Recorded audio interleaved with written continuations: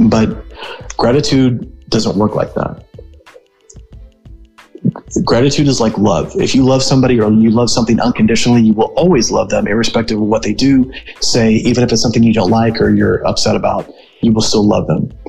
Gratitude is the same way. We have to have this unconditional gratitude. We have to be able to be just as happy about winning the lottery as we are for the person who cuts us off in traffic and gives us a finger. Mm-hmm. And for most people, they just go through and cherry pick the things they like. They're grateful for only those things. But that's not how real gratitude is. You have to have 360 degrees of gratitude and be able to see the opportunity within the hardship. Yeah.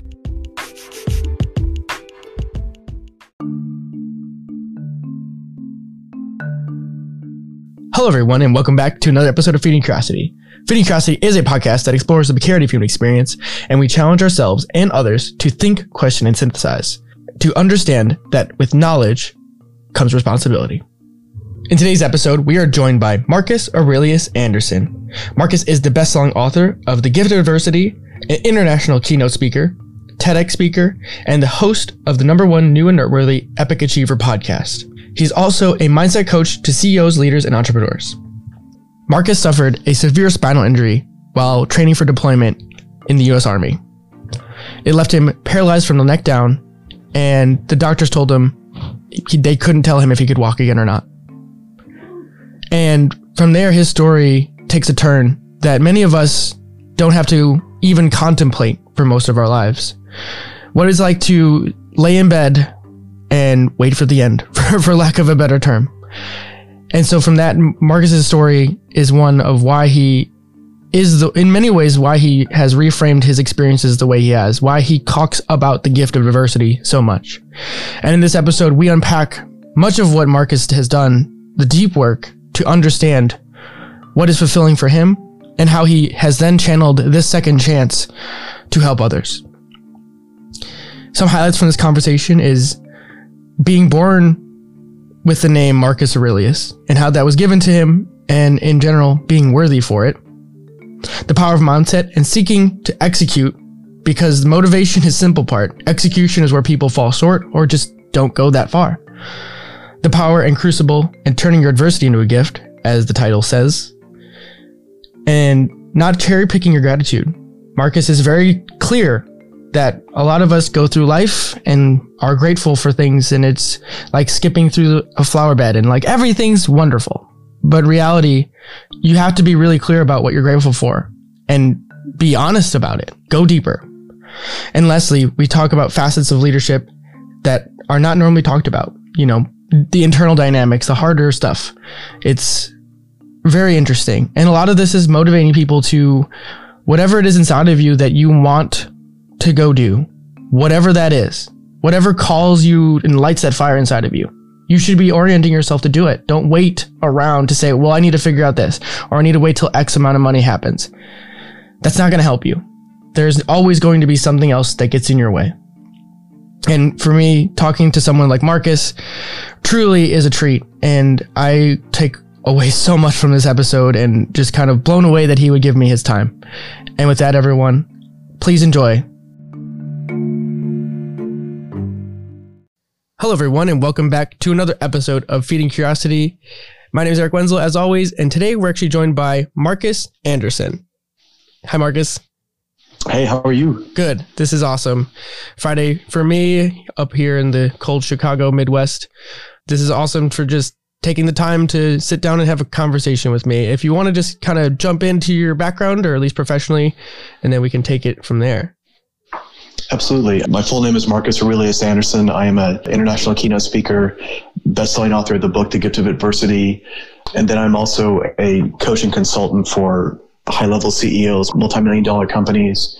And I also have my own podcast. It's the #1 new and noteworthy podcast called Conscious Millionaire Epic Achiever.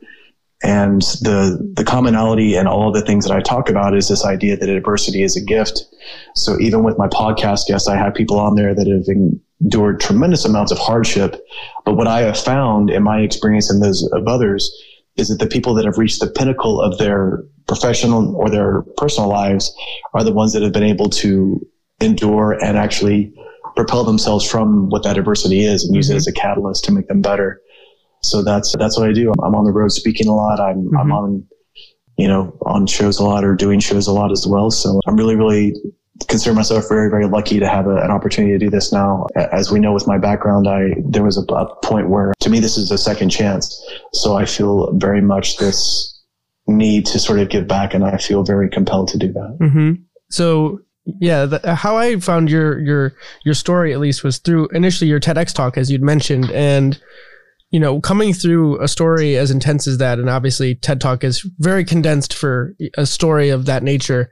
It reminds me of, like, I recently listened to a separate podcast with Rick Eilis, who was on the flight that landed in the Hudson River.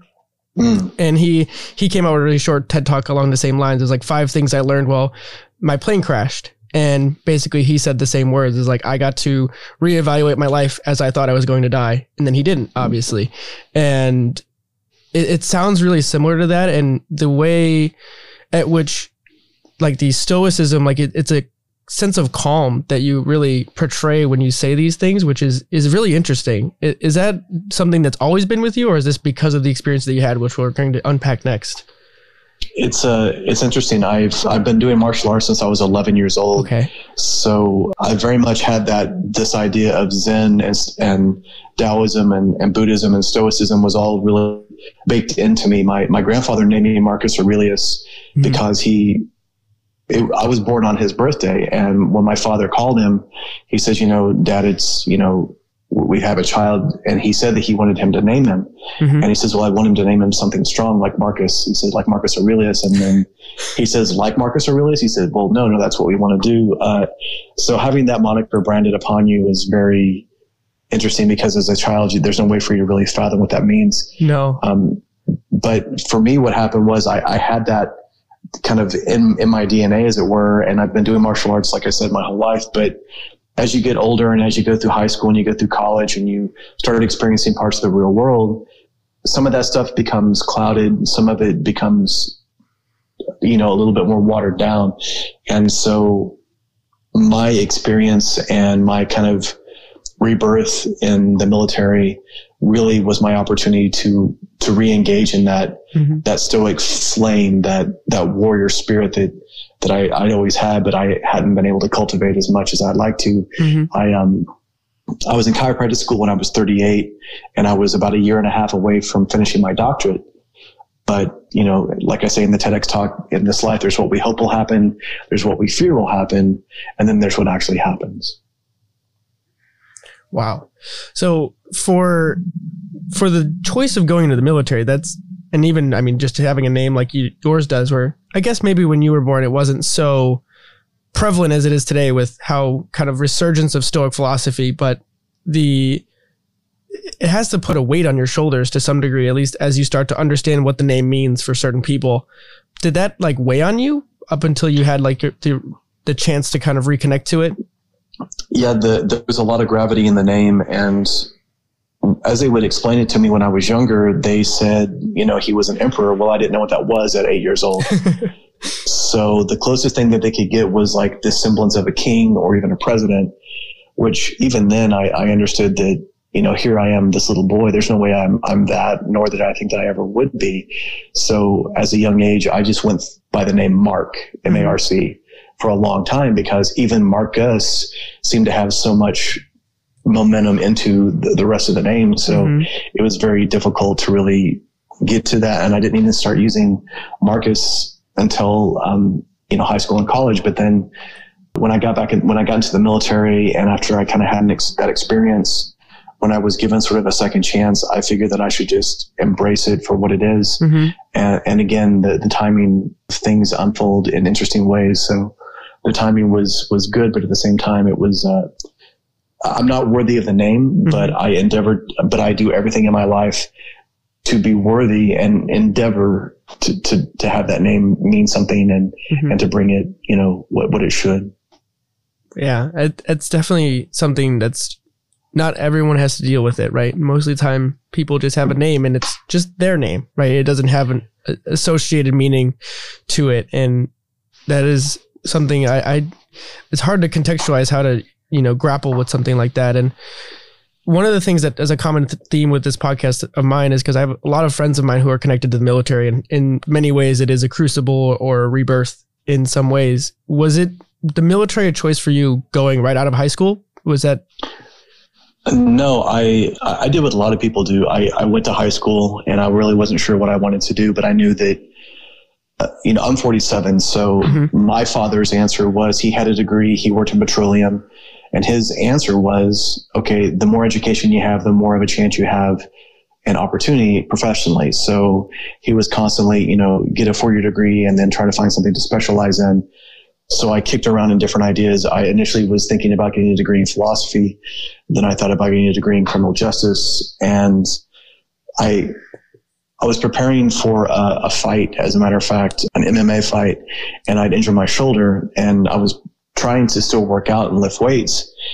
And when I'm in the gym, there's a guy that I can see kind of watching my posture and my lack of range of motion when I'm trying to lift weights. And he comes over to me and he says, "How long has that been hurting you?" And he strikes up a dialogue and he gives me a card, and he's a chiropractor. Mm-hmm. And so I kind of smirk and I was like, "Oh, a witch doctor, a bunch of smoke and mirrors, right?" and he looks at me and he says, "Come see me Monday, and if I don't fix you, you don't have to pay for it." And I said, "I'll see you Monday morning, doc." So I go in there, he examines me, examines my spine, takes x-rays, does the full workup, and adjusts my spine. And then my shoulder, the humerus, the main bone there, had gone AI, we call it anterior and inferior. And it's just from throwing thousands and thousands of punches. Mm-hmm. So it was not completely dislocated. It was sub-dislocated. Subluxed is what it means in Greek. So he adjusted it. It sounded like a gun going off. Wow. And almost immediately I had pretty much 80% full, range of motion. And so I'm just looking at him flabbergasted. I'm like, "Okay, how did you know to do that? How did you know what it was? Blah, blah, blah, blah, blah." And he says, "I'm getting ready to go to lunch. Well, let's go have some lunch and we'll talk about it." And he explained to me like this holistic mentality of chiropractic and the philosophical ideals. And they very much align with what the martial arts had always done. And again, what Stoicism as well. All these ideas of blending with nature, not fighting it, trying to understand what it's showing you. And so he said, "You would be a great chiropractor." He says, "You're physical, you're in great shape, you have the right philosophical ideology." And I said, "Well, that sounds awesome, doc. So how long does it take? Is it like a weekend seminar or something?" And he says, "No, it's an actual doctorate." And he asked me what I was, majoring in. Mm-hmm. So literally everything that I had taken up to that point, I was going to have to just essentially let that kind of rot on the vine, as it were. And now go 180 and start taking chemistry and anatomy and biology and all these sciences that I really had no interest in. But in order to get to this higher level, it was the part of the idea. For me, what happened was, and I hope everybody listens to this, we can only prioritize so many things in our lives. And I had gotten married when I was I'd been married for a couple of years. And when I started going to chiropractic school in Kansas City, I eventually transferred to the school at Life University in Atlanta. Mm-hmm. And again, I lost a lot of my credits because I transferred schools. But again, in my mind, it's worth it because this is an investment and this is the best school in the world. And if I want to be the best I possibly can, this is where I should be. But what I had done is I was taking 25 hours of doctorate level courses. In addition to that, I was bartending about 40 hours a week. Wow. So there was very little sleep for me. There was very little rest. And, 4 hours of sleep a night is not good for us, obviously, we know. Mm-hmm. And then what little free time I did have, whatever crumbs were left from that main meal, I would put into my relationship. In my mind, it was because, well, if I continue to do the right things for the right reasons, and this was for us to, have a family. I only have a year and a half till I'm done. I can just push through this. But what happened was because I prioritized those things, it made me inadvertently deprioritize my relationship. Mm. So I come home one day, she wants a divorce and my marriage falls apart, and I take full responsibility for that because that was my fault. Not long after that, my great uncle, who was my biggest male role model outside of my father, he had been in special forces. He had served in Vietnam. He was in long range reconnaissance patrol, drop behind enemy lines, all the stuff that you read about. Mm-hmm. He had passed away. And this happened, I'm 38 at this time. So that was a very devastating 1-2 punch from life. And I had always had an excuse not to join the military. And here I am, 38 years old, no family. If I went active as in the military, and I knew that my window was closing. So I go out, and during my great uncle's funeral, he had all this incredible valor. So I'm there, I'm a pallbearer, and they have a full bird colonel that eulogizes him. And then they have man after man that goes up, pardon me, and talks about how he did this and how he saved this person and how he changed this. And basically each person going up to talking about how much valor he had. And I was pretty good. I kept it all together until they started playing taps. And then I'm sitting next to my great aunt and they're playing taps and I can like feel my body start to shake and they start folding the flag up into the triangle. And the color guard comes over and they march over methodically, slowly right face, and then they hand the flag to her and they say, "Thank you for your sacrifice. We are sorry for your loss." And I just lost it. So at that point, I wanted to see if I could join. So then that following week, I go talk to a recruiter to see what the age limit is. And he says 35. And so I go to turn on my heel and leave. He said, "How old are you?" And I said, 38. And he says, "Well, come back and talk to me." And very gruffly, I explained to him that, "Listen, if this isn't going to happen, don't even waste my time." And he says, "What's your motivation?" I explained to him kind of what I explained to you. He asked me if I was smart. And I said, "Well, I'm talking to a recruiter at 38 years old. You tell me if that sounds smart to you." But what he was alluding to was he was asking, how do I think I would do on an ASVAB? Yeah. So I already had a degree in human biology, and then I was earning that doctorate. So I crushed the ASVAB. He asked me how physically, he says, "It looks like you're in good shape." I said, "Well, I'm in good shape for a civilian, but I don't know what the military condition's like." I did the PT test for them and I maxed it out for my age range. So here I am, 38 years old, natural leader, really intelligent as far as the military is concerned, in great shape as far as the military is concerned. And he goes to tell me, he says, "Well, with the Army, the great thing about this is you get to choose your MOS. You get to choose your degree. I mean, you get to choose whatever job you're qualified for, you can actually choose it." And he goes through and he pulls out 2 or 3 papers. I mean, it has like all these incredible degrees. I mean, all these incredible MOSs that I can choose from. And like the very first page is like all these things where I'll get all this advanced education. I'll be top secret level clearance. I'll be allowed to have this experience for 4 years in the military. When I go into the civilian sector, I'll have the GI Bill. In addition to that, I'll have 4 years of experience and I can go directly into this very well paying, occupation if I so choose. And I say, yeah, that sounds great, but I know what I want to do already.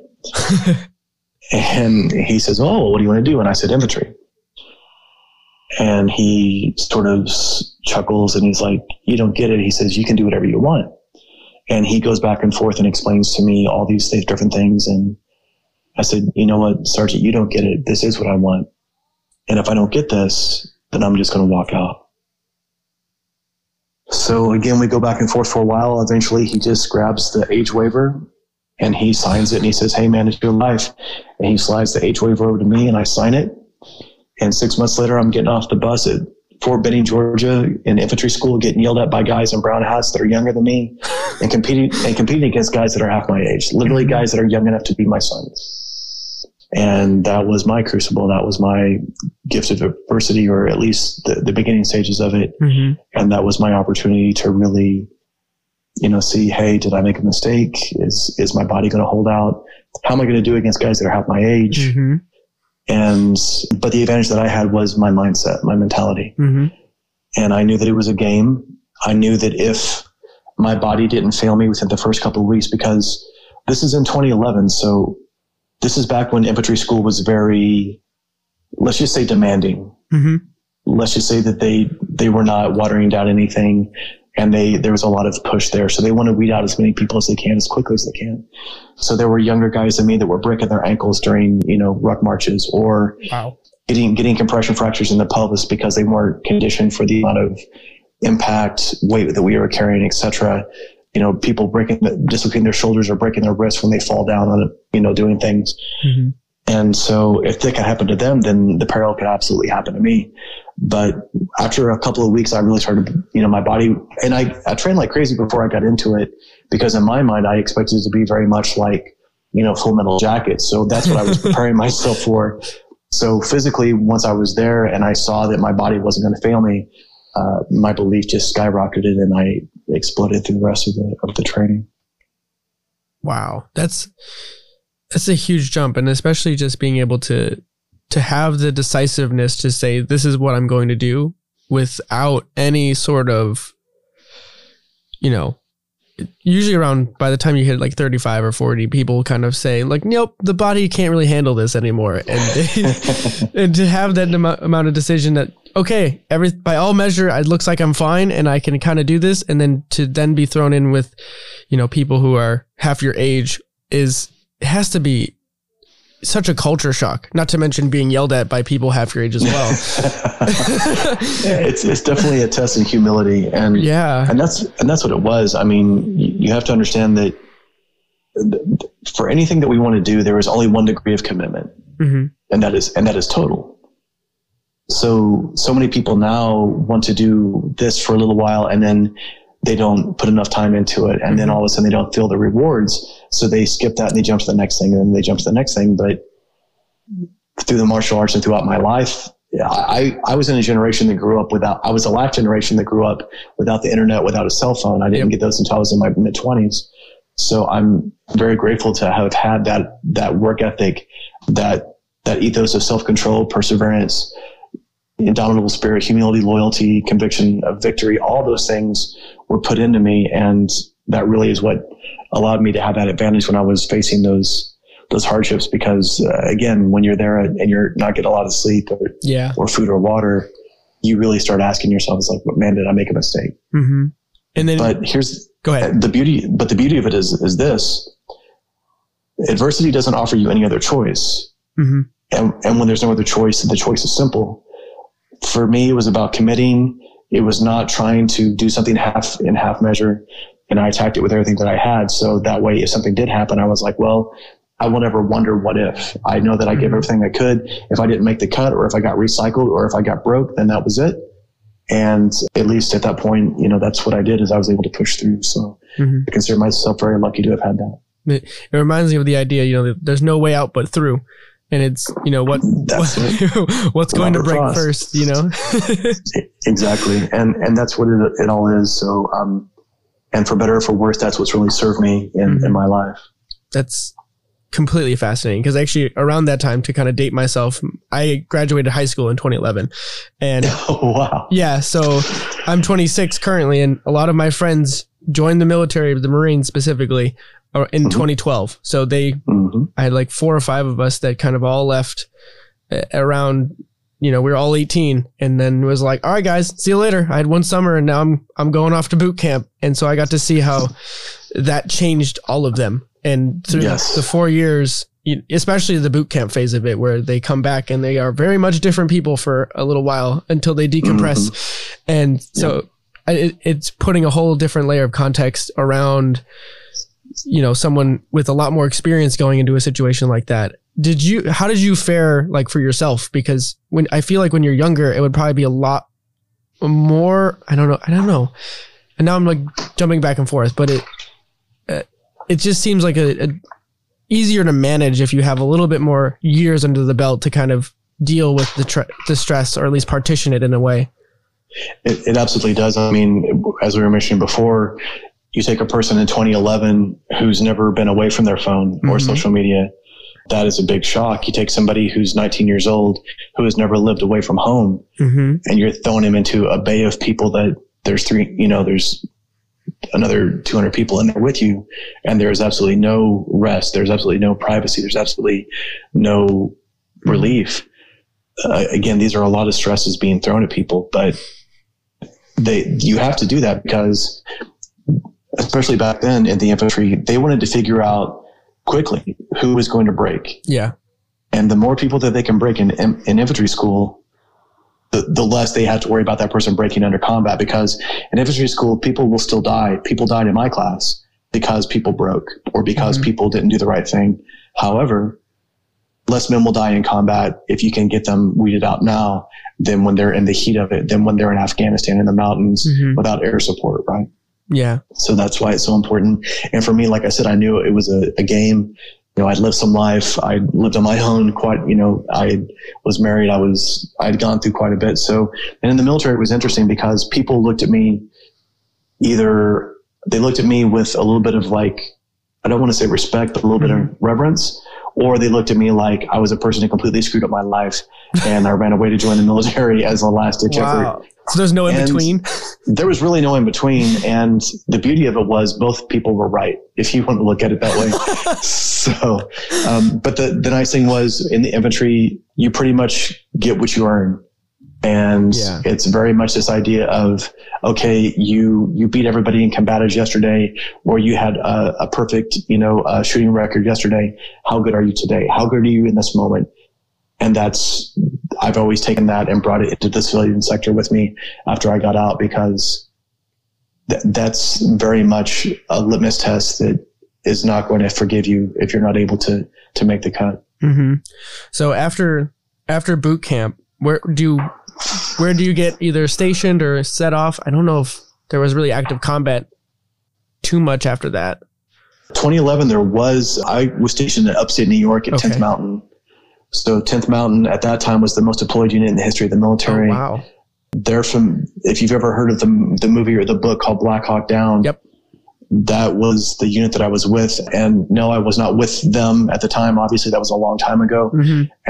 But everybody that was there, every soldier that was there, they were very much, they had that warrior ethos. They very much wanted to push themselves. And even being pushed as hard as I was and feeling like I was, stronger and more resolute after I left infantry school, when I got to my unit and I started to learn from men who would take what you were learning in the Ranger handbook and then saying, okay, this is what it looks like. This is what it really looks like in combat. And then giving you examples of what happened and showing you how these pitfalls, and then understanding that if I don't have the right amount of ammo, or if I'm not squared away, or if I forget a piece of equipment, that men die. That was a very big reality check. And it's what I needed as well, because I knew a lot about combat in a hand-to-hand component with maybe one or two opponents at me, but war is a whole other thing. And if you go into this idea, Epictetus says you cannot teach a man something that he feels that he already knows. So I went in with a very empty cup, as they would say in Zen, and I just wanted to absorb as much of this knowledge as I possibly could. Plus, I read as much as I could about this sort of combat even before I went in, just so that I would have some sort of context, as opposed to just going there like a blank slate and then hoping that somebody could tell me exactly what to do, because you never know what's going to happen in the heat of battle. It's an interesting mindset you bring to these things, having this combination of Eastern philosophy that you were able to wrap into a lot of this very deliberate practice-based learning. It sounds like you had like a growth mindset, but even way before the book even ever appeared on shelves. Even before Dweck was talking about it. And to me, truth is truth, irrespective of source or time frame. So to me, philosophy is about truth, but the truth was the same from a Stoic standpoint, from a Zen standpoint, from a Taoist standpoint. It's just that it was a regional component. Right. So Stoicism was in a certain part of the world, a certain part of that time frame. Taoism was feeling the same thing at a different time frame in a different part of the world, Zen, etc. And the reality is, truth will rise to the top regardless. And that's the beauty of it. And that's why we have a lot of cliches, and people are like, oh, I've heard that before. Well, the reason why you hear it before is because it's true, and it's said throughout the centuries, and it will continue being said after we're gone. So if you hear something from somebody and they say, hey, maybe you should meditate. Hey, maybe you should be intentional. And you're like, yeah, I've heard that before, but you're not applying it. That's why you say, yeah, I've heard it before, because you're not applying it. That's why you're like, yeah, I've heard that. It's like, no, hearing is not enough. Yeah. Bruce Lee says, knowing is not enough, we must act. Willing is not enough, we must do. And that's exactly what we have now, where everybody's consuming content and reading books or listening to Audible or listening to podcasts or watching videos or buying courses, but very few people are executing. If you've ever heard Gary Vee say this, he says, I don't mind telling you exactly what I do to be successful because I know that 99% of you will not execute. Now, here's the other part that he doesn't say. That last 1% that is willing to execute do not have his experience, his network, or his gross value, or his gross worth. Yep. So he's very secure in telling you what's going on because he knows that unless you're literally right next to him in that area, you're never going to get where he's at. And that's, he doesn't say it to be arrogant. He says it to be very straightforward and say, listen, I know that most of you want to execute. Yeah. So that's what a lot of it is. I mean, I resonate with that on so many levels as like part of doing this whole podcast experiment that is Feeding Curiosity is taking my experience or what I'm working on, and like the mindfulness is one of those things that I talk about a lot because as a type A type person, it's really hard to switch off or go to a lower gear and just give yourself, a couple minutes or even 10 breaths. And at a young age to kind of have the awareness of like, oh yeah, maybe it's okay to kind of chill. Yeah. Is one of those things that is always there. And it's also like the idea, like you're bringing up Gary Vee is, the people we idolize today, the Elon Musk or the Jeff Bezos of the world, there was a point in their lives that they were 22 and everything didn't seem as secure as it is today for them. And so part of it is to highlight that part of the story, at least for myself and for those around me who are, in my same cohort, but also learn from, the elders or the people who've lived it before us in a world that we can't even imagine anymore to some degree. I couldn't agree more about the execution part. And it's kind of like if a lot of like the coaching or the mindset, broadly speaking, stuff for me is like, if we can help others be 1% better every day, then 1 year from now you're 365% better than you were a year ago. and so you pay dividends forward, not only for yourself because you feel better and more fulfilled about who you are, but you also, everyone around you pays off. And it doesn't mean like you're doing it just for work, but it's like all of it, like your life, your family, your friends, your whoever, whatever it is that you wind up orienting towards. And so I couldn't agree more with it. Absolutely. And so to kind of get back to your story, so from boot camp, where does the story of your crucible start to shift? Like where the challenging, or at least the reset. Yeah, the reboot begins. Yeah. So I'm in upstate New York, and that's 20 miles south of the Canadian border. We're right next to we're close to Lake Ontario.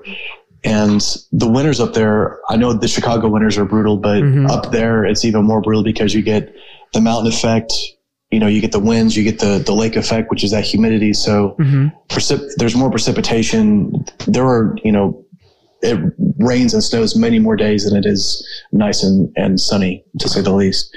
So being out there, as soon as I get to my station, they were like, get ready to pack your trash, we're leaving, which is their way of saying we're going to be deploying soon. Oh, wow. So here I am trying to just get as much information as I can and prepare myself mentally for the biggest challenge of my life. And what happened was we were just training our guts out, just training. You would go out in the field for 2 weeks, which was meaning that you would be out away from civilization. You're out in the middle of nowhere in the boonies, and you're in warlike conditions. So you're, eating MREs, you're drinking, whatever water you can kind of get out there, and you're trying to get yourself prepared. Invariably, they pushed our deployment back. But in the military, if you have extra time to train, you do not let off the gas. You click it up a notch or two. And so we just kept pushing. Well, they pushed the deployment back one more time. And then so in 2012, when I'm preparing to deploy, I wake up one morning and I cannot roll out of bed. My neck will articulate a little bit, but my body will not move. Whoa. And leading up to that, I had a lot of numbness in my hands and my feet, but I just attributed that to being out in the negative 20-degree weather. You're doing ruck marches with half of your body weight. They would call them 50%. So you would do a 50% ruck march. So I was 180. So I had 90 pounds on my back. I've got all my plate mail body armor on. You're in your snow gear. It's negative 20 degrees. You're on the snow. You're going 25 miles. You have a gas mask on. You're carrying your weapon, and then you're actually jogging. Wow. So that sounds extreme for a civilian, but honestly, that's what you have to do because if I'm not in condition when we get to Afghanistan, people die. Yeah. Period. So people that think that they're motivated to train, try to put that in there and see if that helps you get a little bit more out of your workout. Mm-hmm. But the idea was that's what we were doing. But when I went to roll out of bed that morning, at first I actually chuckled to myself. I was like, oh, the old man's sore. Because at that point I'm 39, I'm getting ready to 40 in a few days. Mm-hmm. And then I realized this is not just like a fluke. So the chiropractor in me kicks back and I immediately do a quick eval of myself. And I realize that this is either a temporary, hiccup, or this is a serious neurological situation. Yeah. And clearly it was. Luckily for me, there was somebody that was going to be knocking on my door that morning at 6 a.m. anyway. They knock on the door. I yell through the door. And as you can tell, I'm not really the guy that jokes around. So if I'm telling you that I can't move and they're asking me, am I serious? I'm like, yeah, I'm serious. I'm using some choice language. They get the door down, they grab me, and we're on our way to the hospital.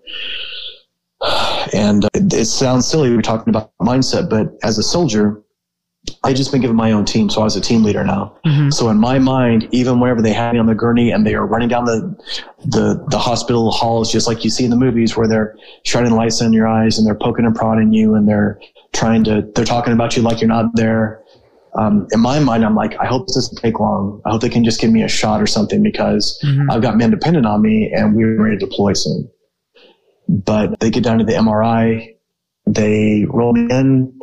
They tell me not to move. That was easy because I couldn't move anyway. They put me into a holding room and then they come back a few minutes later and the nurse is like, well, we're going to go ahead and prep you. And I said, prep me for what? And she's like, for surgery, silly. And again, at that point, I'm just saying, I'm acting in my mind. I thought that there was a way that I could negotiate it. I was like, do I really have to do this or whatever? She's like, listen, see how hard it is for you to breathe right now? It's because your diaphragm isn't firing, because the part of your neck that actually controls your respiration is shut down. And that's why you can't move. So if we don't operate on you soon, you're going to die. So yeah, that was sort of a non-negotiable. So get down to the hospital operating room. There's about a dozen people outside the room. I literally say, wow, what are you guys doing here? They all kind of chuckle and they say, we're here for you, which doesn't make me feel any better because now that means that if it takes 12 people to make sure that I'm going to make it through this thing, it's going to be a long road. Mm-hmm. They explained to me that, we have an anesthesiologist, we have a backup anesthesiologist, we have a nurse, we have a backup nurse, we have 2 primary surgeons, we have 2, potential surgeons if something happens, yada, yada, yada, which makes me feel a little bit better. And the neurologist, I asked him what happened with my neck. Mm-hmm. And he's explaining to me in like civilian terms, and I start speaking to him in like sort of chiropractic terms. I was like, so you're going to do a complete discectomy, remove the debris, and then you're going to completely ankylose C5 and C6. Is that correct with using titanium? And he's like, how do you know that? And I was like, that's not really what we should be talking about right now. And I said, so what you're telling me is the disc ruptured, it exploded, and it's pushing into my spinal cord. That's why I can't walk. That makes sense. Mm-hmm. So as soon as they do all this and they remove everything, I should be able to walk again, right? And it's quiet and it's crickets. And that's not what you want to hear when you're getting ready to go under the knife. Mm-hmm. And they said, well, there's a lot of damage to your spine. And so now I'm starting to get scared and angry. And I'm like, what do you mean there's a lot of damage to my spine? Well, what does that mean? There's going to be, and the neurologist is like, well, you sound like you know what's going on. So you know that there's no way that you're going to be able to get through this without some sort of damage. So now I'm just livid and I'm yelling and everything. And they're like, listen, just try to calm down, which in the history of anybody being mad, calm down does not calm people down. It's actually like putting gasoline on the fire. Yeah. And finally the nurse is like, listen, just put this over your mouth. I mean, we're going to put this gas mask over your mouth and just count from 100. And I just tried to, relax as much as I could. And it was like, I was on, it was almost like when you're on a roller coaster and you're clicking up and you're at the very, very top and it's getting ready to come over the edge. That's how it feels, but it's your entire life. So go under. It's very cold and very dark for, it seems like a second. It seems like an eternity. I wake up in the ICU. I'm in a neck brace. So now what movement I do have is completely arrested. I can't even move my neck around and I'm still paralyzed. And the nurse sees me wake up and she's like, welcome back to the land of the living, Mr. Anderson. Surgeon comes in, sits at the foot of the bed because I still can't move my neck, and says in a very congratulatory tone, well, we lost you there for a minute. I didn't know what he meant. I'm like, how do you lose me? I'm a 180-pound guy in a big bed. He says, no, you flatlined. We lost you a few times. He said, and so I'm still trying to wrap my head around that. And he says, listen, the good news is you get to live to tell the tale. The bad news is this is what you're stuck with. Mm-hmm. And I'm, again, just because you remember, like, in less than 12 hours, I've gone from going to bed sore, thinking I'm going to wake up the next day and do squats and deadlifts, mm-hmm. to waking up, not able to move, trying to wrap my head around what's going on. And I've just gone through the surgery. It felt like a bad dream. And I'm like, well, is there any chance? He said, listen, he says, if it was going to happen, it will happen today. Because as soon as we take the pressure off your spine, it should release all of that neurological interference. Mm-hmm. But he says, but can you move right now? And I was like, no.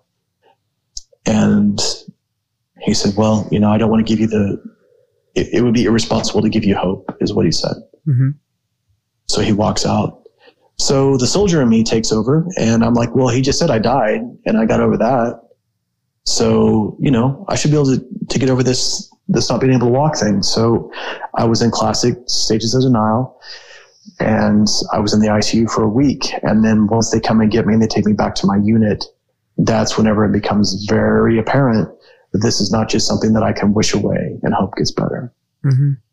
So that was when I started going through, and my birthday was that week also. So I turned 40 years old. So, everybody else when they're 40, they're looking at their life, and they're looking at their family, and they're happy, and they've got this incredible career. Mm-hmm. And I'm 40 years old, and I've committed my life to one thing, and that has been completely pulled out from underneath me. And I'm looking at myself thinking, what the hell do I do now?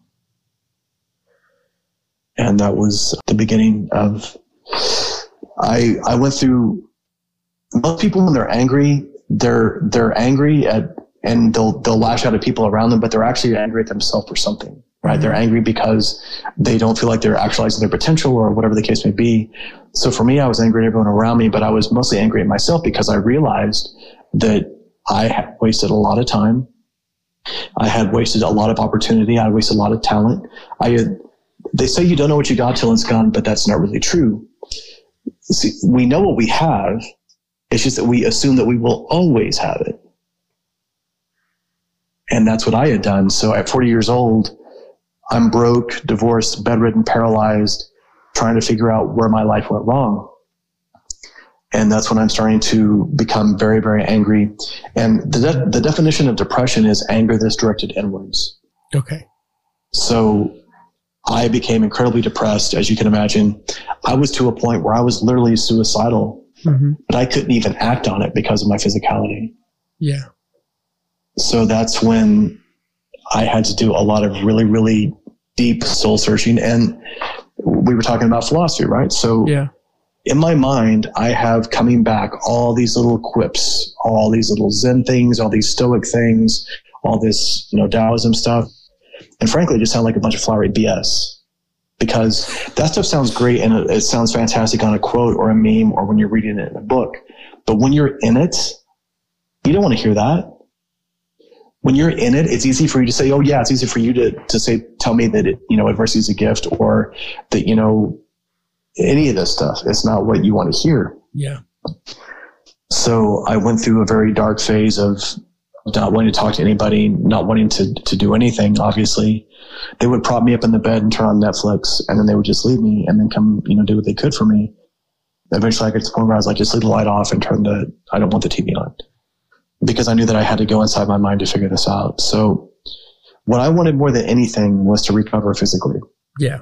But in order to get to that place, I didn't think that was going to happen. So I let go of that expectation. I let go of that hope. And instead I thought, well, if this is all I'm left with, what can I do right now in my situation? What choices can I make? What decisions can I have that will allow me to at least not be miserable and depressed for the rest of my life? Because memento mori, right? We always talk about that, knowing that we're going to die. Mm-hmm. But it's easy to say that because when you're dead, you don't know you're dead and you don't get to feel the pain of it, right? Mm-hmm. But if you're 40 years old and you think that you have another 40 years of your life bedridden, that's a whole other dimension of wondering, what do you do? So I say it in my book, in my TEDx talk, but I tell people, I'm like, because people are asking, you know, how do I try to get more perspective or how do I get inspiration? Well, all that stuff is a bunch of flowery BS, but the reality is, if you want to know what you really want to do with your life, ask yourself, if you woke up tomorrow paralyzed from the neck down, what would you wish you would have accomplished with your time? Mm-hmm. And that will give you perspective like nothing else can. And that was a question that changed my life. So for me, lying there, wondering what I was going to do was difficult. And I eventually got to a place where there was so much anger in me, I had to find something to counteract it. For most people, the opposite of anger is love. Mm-hmm. But frankly, there was not a lot of love around me at that time. So I had to find the next best thing. And for me, that was gratitude. And I know what you're thinking. Everybody talks about gratitude. It's a buzzword. Everybody has magical journals and rainbows and butterflies and unicorns. And the reality is most people that say that they have gratitude are doing it wrong, period. They go through and they think that they are being grateful, but what they're doing is they have almost like a life Christmas list, and they're being thankful to whomever about all the good stuff that's happened to them. Mm-hmm. But gratitude doesn't work like that. Gratitude is like love. If you love somebody or you love something unconditionally, you will always love them, irrespective of what they do, say, even if it's something you don't like or you're upset about, you will still love them. Gratitude is the same way. We have to have this unconditional gratitude. We have to be able to be just as happy about winning the lottery as we are for the person who cuts us off in traffic and gives us the finger. Mm-hmm. And for most people, they just go through and cherry pick the things they like. They're grateful for only those things. But that's not how real gratitude is. You have to have 360 degrees of gratitude and be able to see the opportunity within the hardship. Yeah. And that's what happens. So if you have 50% of your day, let's say, just for easy math, mm-hmm. let's say the half of your day you're grateful for. But let's say the other half of your day you thought sucked. If you spend your entire life like that, that means there's literally half of your life that you could have been exploring that hardship. You could have been exploring that opportunity to learn. You could have been exploring that thing that was difficult. It could have made you so much stronger. Yeah. That could have exponentially made you better. That could have been the catalyst to make you change into the person who could see that as opportunity. And now all of a sudden your life is that much better. Mm-hmm. That's why it's so difficult. And that's why I talk about adversity being a gift, because if you do not have that mentality affixed to your mind right now, when things are easy, when you actually face the hardship, it's too late. Mm-hmm. It's like hoping that you're going to learn how to swim before you fall in the water, and all of a sudden it's like, oh, I wish I learned how to swim. Well, it's too late now. Yeah. That's the idea. We have to have that affixed to us. So for me, I started being grateful, and I had to find something to be grateful for, but what am I going to be grateful for? I'm lying in a bed. I can't move. So the Zen notion is this. They say, take yourself out of the equation to see the truth in what's going on. Mm-hmm. And the reason why that happens is because for every one of us, if we're in something really deep and we're into it really close, emotions assassinate the truth. So we get stuck in that. So for me, I asked myself, okay, did anybody benefit from me being injured? And then I realized, okay, in my mind, this injury would have happened irrespective of where I was in the world. So whether I was in the mountains of Afghanistan or in the United States, this would have happened. Mm-hmm. So for every one man who was injured in combat, it takes two men to pull him to safety. So if I'd have been overseas deployed, that means I would have compromised my team. That means my squad would have been compromised. That means that I would have had another squad that had to cover down. Another battalion would have had to come through. There would have been a Chinook helicopter that would have had to fly into a hot zone probably to come get me. And there were probably 30 other people whose lives would have been put in harm's way. And when I thought of it like that, it made me realize, wow, I'm lucky. not that I'm lucky, but I'm just grateful that nobody else got hurt in the process. Mm-hmm.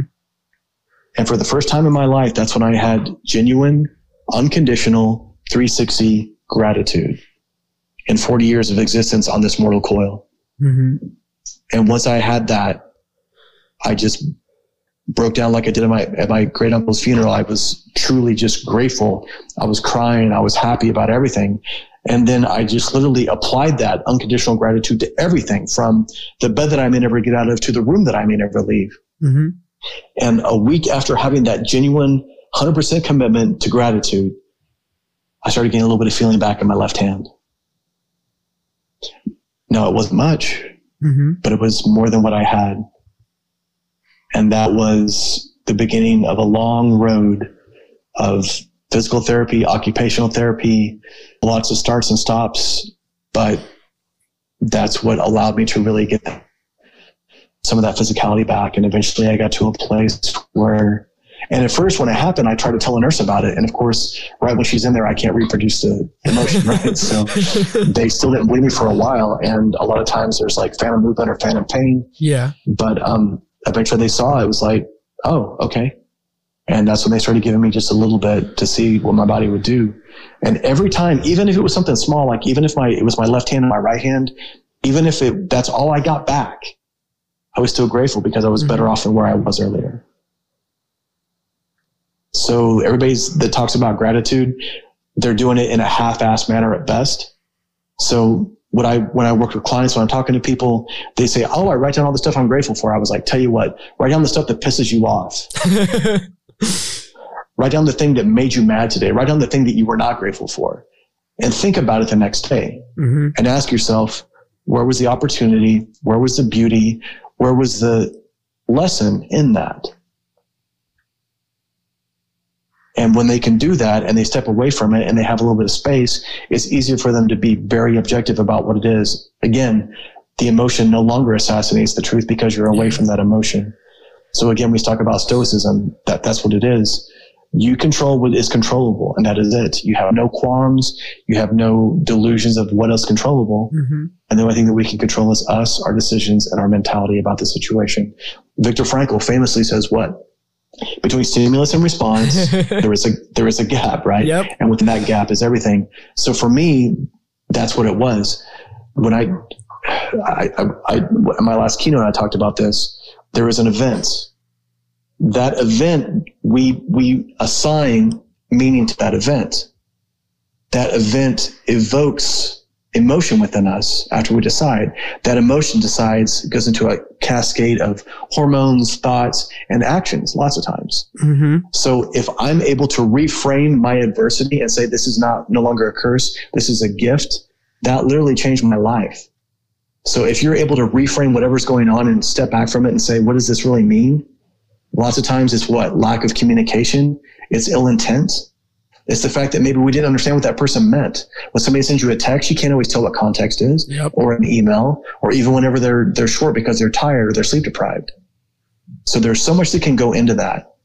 So from the adversity, I have learned that my empathy is increased exponentially, that my gratitude is literally off the charts now, and that all that comes down to understanding the human animal and what our natural tendencies are. Yeah. I mean, it sounds like, I've trained a lot of these different things, and, gratitude being one of those things, or optimism even. And it does get flowery to some degree, where it's like, of course it sounds good when everything's going right. There's sunshine and rainbows around, and it's like, I'm being grateful today. But when, shit hits the fan, for lack of a better term, that's when you're really tested by these things, or at least what you're really made of. Like, can you show up? And one of the things that really kind of comes to me is like, did you ever turn that gratitude on yourself? Like, give yourself any gratitude? Because I think in those moments, it's really easy, or at least in general, a lot of people, say loathsome things to themselves that they'd never say to any other living human being. Oh yeah. There's my internal dialogue. If that person were in front of me, I would have spit on them. There's no way I would have put up with that kind of negative bullshit.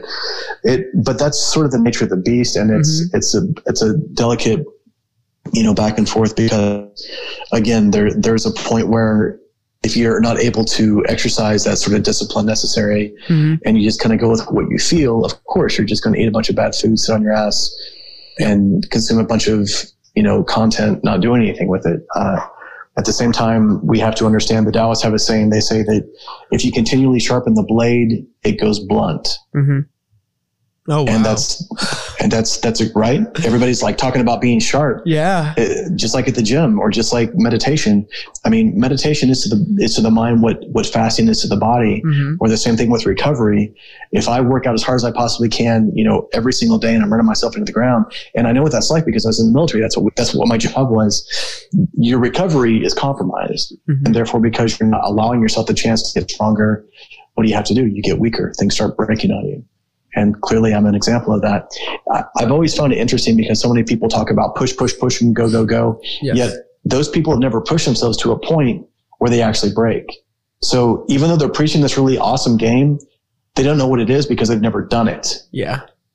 So when I'm saying it, I can tell you unequivocally from experience, there's absolutely a time to push, and I demand a lot from myself and from the people that I work with, from my clients, from the companies, everything. But if all you have is one gear and that gear doesn't work, if I'm talking to somebody, if I'm coaching somebody and I'm like, hey, you need to do this, and all of a sudden that stops working. Yeah. What do I do now? Do I just yell at them more? I yell at them louder? No, that doesn't help. I have to have these other capacities. I have to be multifaceted. I have to see what works on this person and somebody else. If I am talking to a CEO and I'm talking to his company and he has 10 C-suite executives and half of them really like what I'm saying, the other half is like, man, this guy's pretty extreme. And I have to be able to not only have another gear, but I also have to be smart enough to sense that even before it happens, so that instead of creating a divide, I'm creating unity, and I'm creating this vision that we're all following towards. And that's the part of leadership that nobody talks about. People say, oh, lead by example and have communication and build trust. Well, what happens when there's no communication? What happens when there's no trust? What happens when you can't lead by example, or you're frankly not willing to because you don't have the capacity? That's what leadership is. That's what people don't talk about because it's hard, because it's messy, because leading people and messy. So it doesn't look good on a book. It doesn't look good on a meme. But that's why so many people can get away with having this very gross overarching generalization about what you should do as a leader. And then all of a sudden they leave and that's it. And now you have these people in this company that is not fresh. Chances are any company that I've gone to talk to, there's all kinds of history between a person who's in a leadership position and the people that are below them. Sometimes there's something as complex as one that was in that position now no longer are, people that have been in relationships and no longer are, people that have come from other companies that have been merged and they now all of a sudden they're not sure where they stand. So there's a lot of uncertainty, a lot of fear, a lot of ambiguity. So as a leader, our job is to go through and bring order to chaos, but do it in a way where everybody feels respected, valued, and heard. And again, that's why it's so difficult. So like I say, I didn't mean to go on a tangent there, but that's where this stuff is applied. I mean, this is where if you can apply philosophy and apply concepts, you can literally change the world. But if you're not willing to do it and you're not willing to do the work, then you just sound like everybody else out there on social media that's trying to, be a life coach. Yeah. I had some fluffy quotes and, say, here, just do these 10 things, right? I always get annoyed about these little hacky things like do these 5 things or, 5 things to improve your happiness. Just like if it was as simple as adding a list of do these 5 things and you'll be like perfect or whatever, like then everyone would be doing them already. Like, I think it's all about like having a framework of like, here's how to do these things. Right. And like you do them as best you can. It reminds me of, Benjamin Franklin, where he had his 13 virtues and he would pick one a month to do and then like cycle through them, because the idea is that eventually, like if you're focusing on one thing, like you were alluding to in the beginning, you let your relationship falter because you're focusing on your studies. And when you focus on one thing too long, other things are going to suffer. So you're going to have to backpedal and go fix those other things, fix the cracks, so to speak, and continually redo that all over, like forever. And that's the whole goal, is like, there's no such thing as done, because you're always going to be building upon what you were doing previously.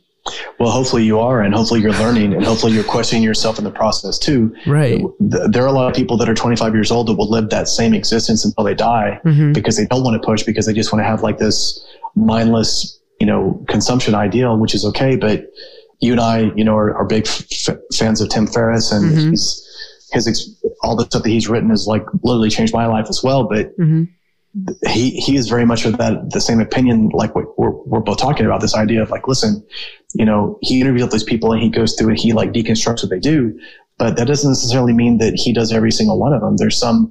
Bruce Lee has an amazing philosophy in Jeet Kune Do. I'm an instructor under Bruce Lee's protege. His name's Guru Daniel Santo. And Bruce Lee's philosophy about Jeet Kune Do is this. He says, absorb what is useful, discard what is useless, and then add what is specifically your own. Yeah. And in my mind, that is like not only an incredible formula for an entrepreneur, but for life in general, because each one of us is a unique individual. Each one of us is different. Each one of us has our own attributes, our own experiences, and therefore our own prejudices, whether we're aware of that or not. So if we go into something with this clouded idea or this outcome in mind, it will probably blind us to what's really going on, or taint what the actual experience could be if we were able to just go into it again with an empty cup, with an empty vessel, a clean slate, however you want to look at it. Yeah. To see it for what it is and not for what we hope it will be. Absolutely. I mean, I couldn't agree more. It's like, for me, the idea of, synthesizing is where I would call that.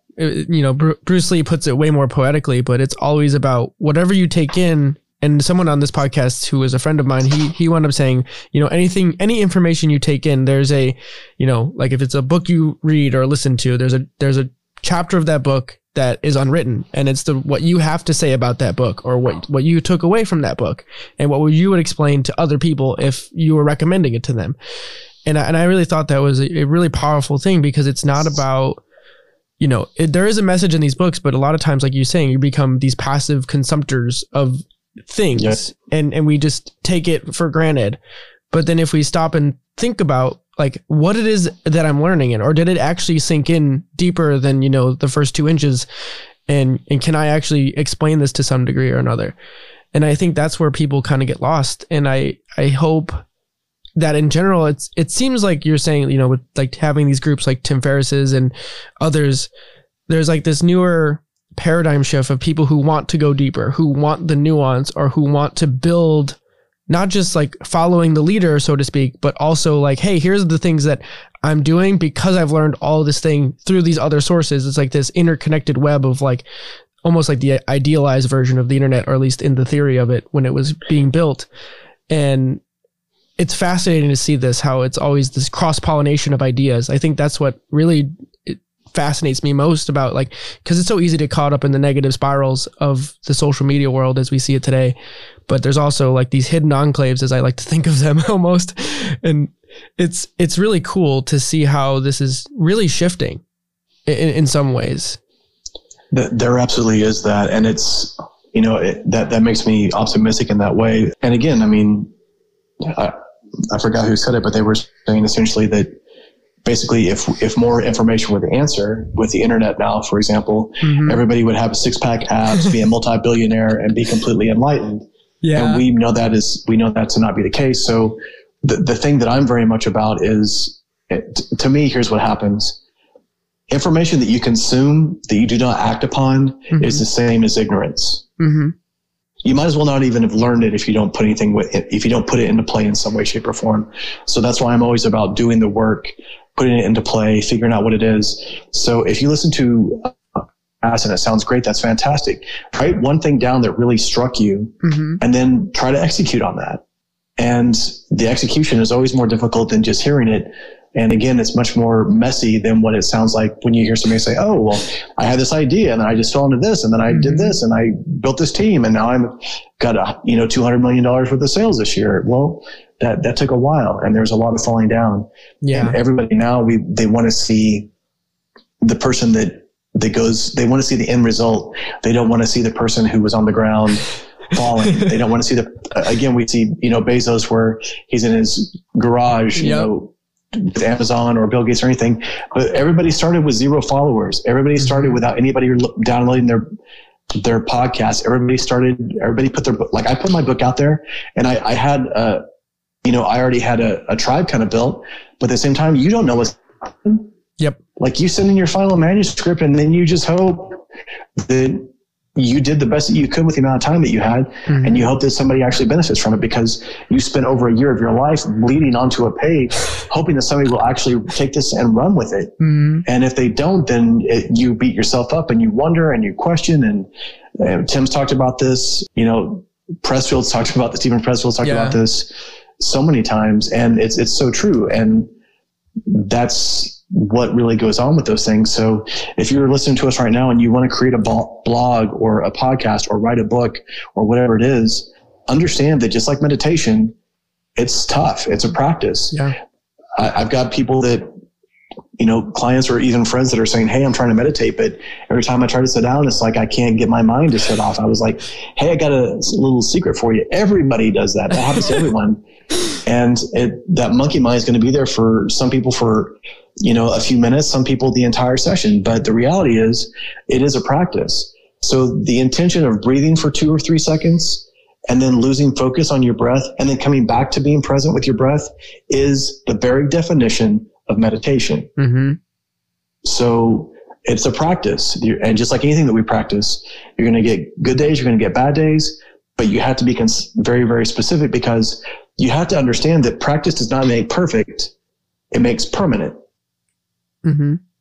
So be careful about what you get good at, because you may get good at something that may not serve you, or in the martial arts, if you're practicing something that looks good and beautiful and flowery, but you try to defend yourself with it and you get yourself or somebody else killed. That's when you have to ask yourself, why are you doing what you're doing? Why are you practicing it? And then how can I apply this to this part of my life, to this facet of what I'm doing? Absolutely. I never really got into like physicality, like sports and stuff like that, but you were into it in the beginning. And now that I'm older, that was one of the things that really drew me. Initially, it was like this combination of like when you train one, like what affects one affects the other kind of idea, where I was always very intellectual and I would read and I would be very, at least when I was younger, but I always kind of just sequestered this idea of being physical or athletic in any way and said, nope, that's not a thing that I could ever be. And then somehow a seed was planted and my friends was like, you should start working out. You'll enjoy it. And I made excuses until somehow I did it. And I wound up doing that. And that was like 5-6 years ago at this point. And since then, it's really opened all these doors. And it's why I think, to some degree, why I even do what I do today with all of this stuff. And it's such a strange thing that when you start training, like inadvertently training the body also sharpened my mind in many, many ways, because I've gotten into all of this other aspects of it. And it's kind of funny that I'm thinking about it now.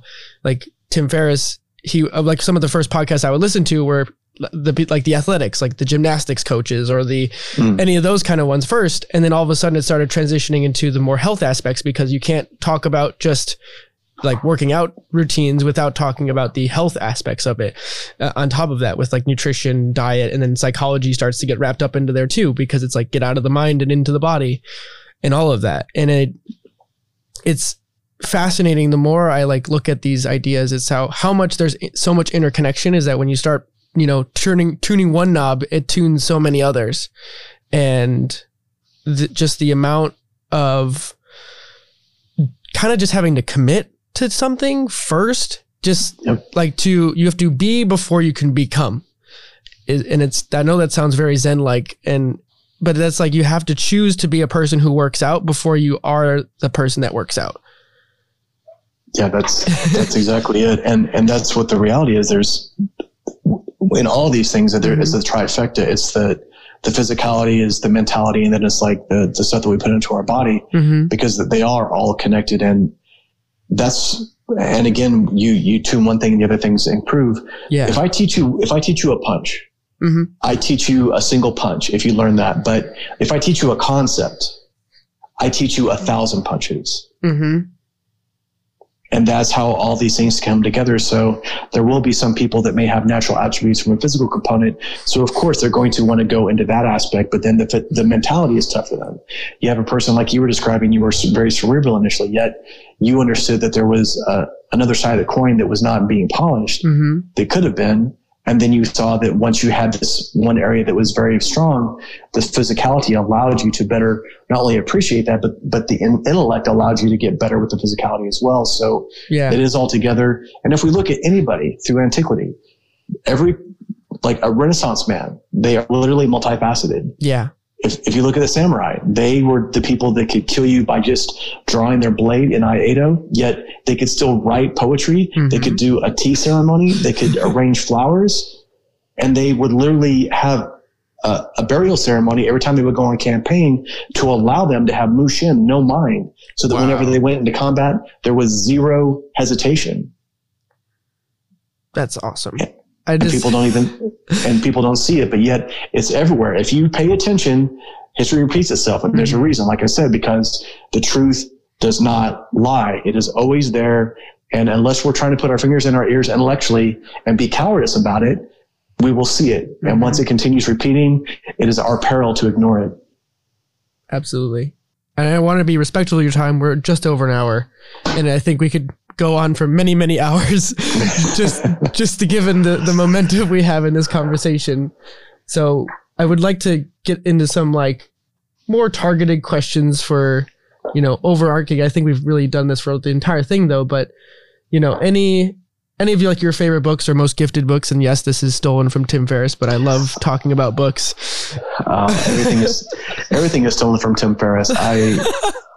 I was going to write an article that says, this is why I hate Tim Ferriss, because every time I would think I would have something unique or different, he would either have already written about it or the next person on his podcast is like, son of a bitch. Right? So, but that's a good problem to have. And I see that in Jess. We both love Tim, and he's helping so many people, and very honored to have get to learn from him the way we have. Mm-hmm. Having said that, there are many books. I'll just say two. Mm-hmm. And I mentioned, and again, all of Tim Ferriss's work is amazing, but the books that I give people is the first one I give everybody is, especially if they're creative or they're an entrepreneur, is by Stephen Pressfield. It's called The War of Art. Mm-hmm. Those that have not read it, is essentially him explaining to you. I talk about adversity and I capitalize it with an A.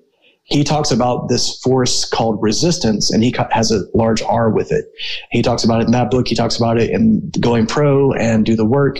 But it all talks about, just like I was saying with meditation, that like when I would sit down to write, it was torturous in many ways. It wasn't as if I just open up my computer and all these beautiful ideas just flowed from me like a well. It doesn't happen like that. It is very much about writing something down, reading it the next day, thinking that it's complete and total shit, and then wanting to go through and try to do it again. And that's part of the process. That's what makes you a better writer, reader, speaker, everything. So that's one of the books. Sorry, didn't mean to go tangent on that. The second book that I would recommend to people, which a lot of people are not familiar with, is called Thick Face Black Heart by Chen and Chu. And it was based on the 1911 Chinese book called Thick Black Theory. Okay. And that book was immediately banned by the Chinese government when it came out. Whoa. So that should show you how impressive and powerful and, just straightforward that book is. They were talking about the short synopsis is thick face, black heart. Mm-hmm. They meant thick face as if like you had thick skin, like you were resilient, like that was your shield. And the black heart is your commitment. So you are committed to something so much that there is no longer any color inside that paradigm. And it is completely black because you're completely committed to this idea. So the thick face was like the shield and the black heart was like the spear. But it's a beautiful book. It's not heard as often very much now, but it's a book that could, I think, help you. Wow. Yeah, I'm definitely have to check that one out.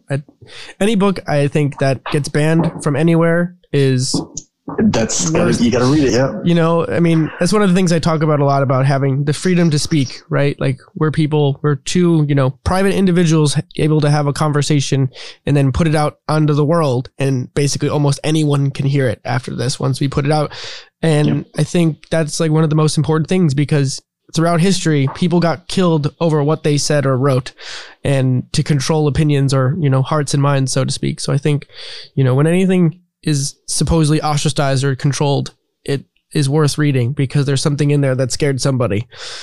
Yeah, that's it. And so the last question I like to end with, because it is within my age bracket, but anyone who is, a smart, driven, college age person, either entering the real world or, maybe finishing high school, any advice? You had a long winding path, I guess the crucible you had for your life didn't happen until your middle 30s. And, a lot of people pretend like you should have it figured out by the time you're 22. And I was just not even close to finishing my degree at 22.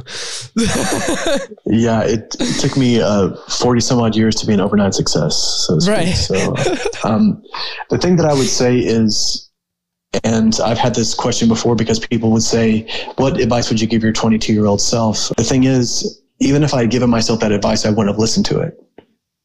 So, but the advice that I would give people now is, and it may sound cliche in some ways, but there is something in you. There's like a tone or a resonance or a truth you can hear right now. And as you get older, it will get covered up and layered and buried by other things. And to try to be present, to try to be at one with yourself and the things around you through meditation, through physicality, through, cognitive dissonance, just to ask yourself why you believe what you believe. Those will be ways for you to home back into that. But that thing, that sound, that resonance never gets louder. It's at one volume. Mm-hmm. So listen to what that is for you. So there will be a lot of questions. There'll be a lot of experiences in your life, but ultimately you can probably ask yourself, this is like it's like a filter. Mm-hmm. So if you're doing something and it just doesn't feel right, there's probably a reason. And now pull on that thread, figure out why. Is it not feel right because it's going to be a lot of work? Well, maybe that's a you problem and not the actual, subject's problem. If it doesn't feel right because you feel like you're compromising your integrity for it, then don't do it. There's so many options now. As I was saying, like with my father, his idea was more education. But frankly, you can literally be 17 years old in high school. If you have a good idea and you're driven, you can create some sort of business around that. Mm-hmm. And we're finding now that people are staying at jobs, less than 7 years. So understand that there are going to be many iterations of who and what you are, and that you have to be very, very resolute with your work ethic to see something through. You have to do what we've been talking about this entire time. You have to see adversity as a gift, because that will shine a lightness on the areas that you're blind to. And then you also have to be aware of what's really important to you and make those things a priorities, because if everything's a priority in your life, then nothing is a priority in your life. And those would be the three things I would just tell people. Awesome. You can't see me, but I was nodding the whole time. Outstanding. Couldn't have said it any better. And I think that's a perfect note to end this first conversation on. And I really, again, appreciate you making the time to do this on one short notice and with very little understanding of who I am, because I'm just, someone who just does this because they just feel compelled to do it. Like you were saying, if you feel like you want to do something, then you start doing it. And that's what this has been all about for me. So that's exactly it. And that's what it is. I mean, the hard part is that just getting started, and everybody wants to know this answer, but the answer that you're searching for is found in the adversity that you're avoiding right now. Mm-hmm. So if that is, like you said, starting a podcast, well, you're asking all these questions, start the podcast and you'll figure it out as you go along. If you're trying to build a business and have a decent business plan, then go with that. And guess what? You'll figure it out as you go along. If you own a business, but you don't like doing sales and you can't understand why you're not getting customers, well, you don't like doing sales. So either hire somebody or bite the bullet and figure out how to get it done. But that's where it is. Everybody wants to have an excuse not to get something done. Mm-hmm. But the reality is the answer is found within the process itself. Absolutely. Thank you. Of course. You just listened to an episode of Feeding Curiosity. Thank you all for listening and tuning in. If you enjoyed this episode, please leave a like, subscribe, go check out the website over at feedingcuriosity.net and all the other things that we're doing there. And once again, thank you all for tuning in, and we will see you in the next episode.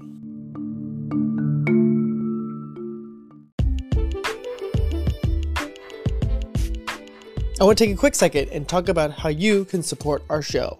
I believe this is the most honest way that I can connect with you, the listener, and put it in front of everyone. You can support our show for as little as 99 cents a month. We release 4 podcasts a month, all at an average length of about an hour. That means you are supporting us at just 25 cents an hour. That's cheaper than the dollar menu. I think it's safe to say that we provide more value than that. And if you learn anything from our content, please consider becoming a supporter today with the link in the description of any episode or on the website at feedingcuriosity.net. And with that, thanks for listening, and please enjoy the show.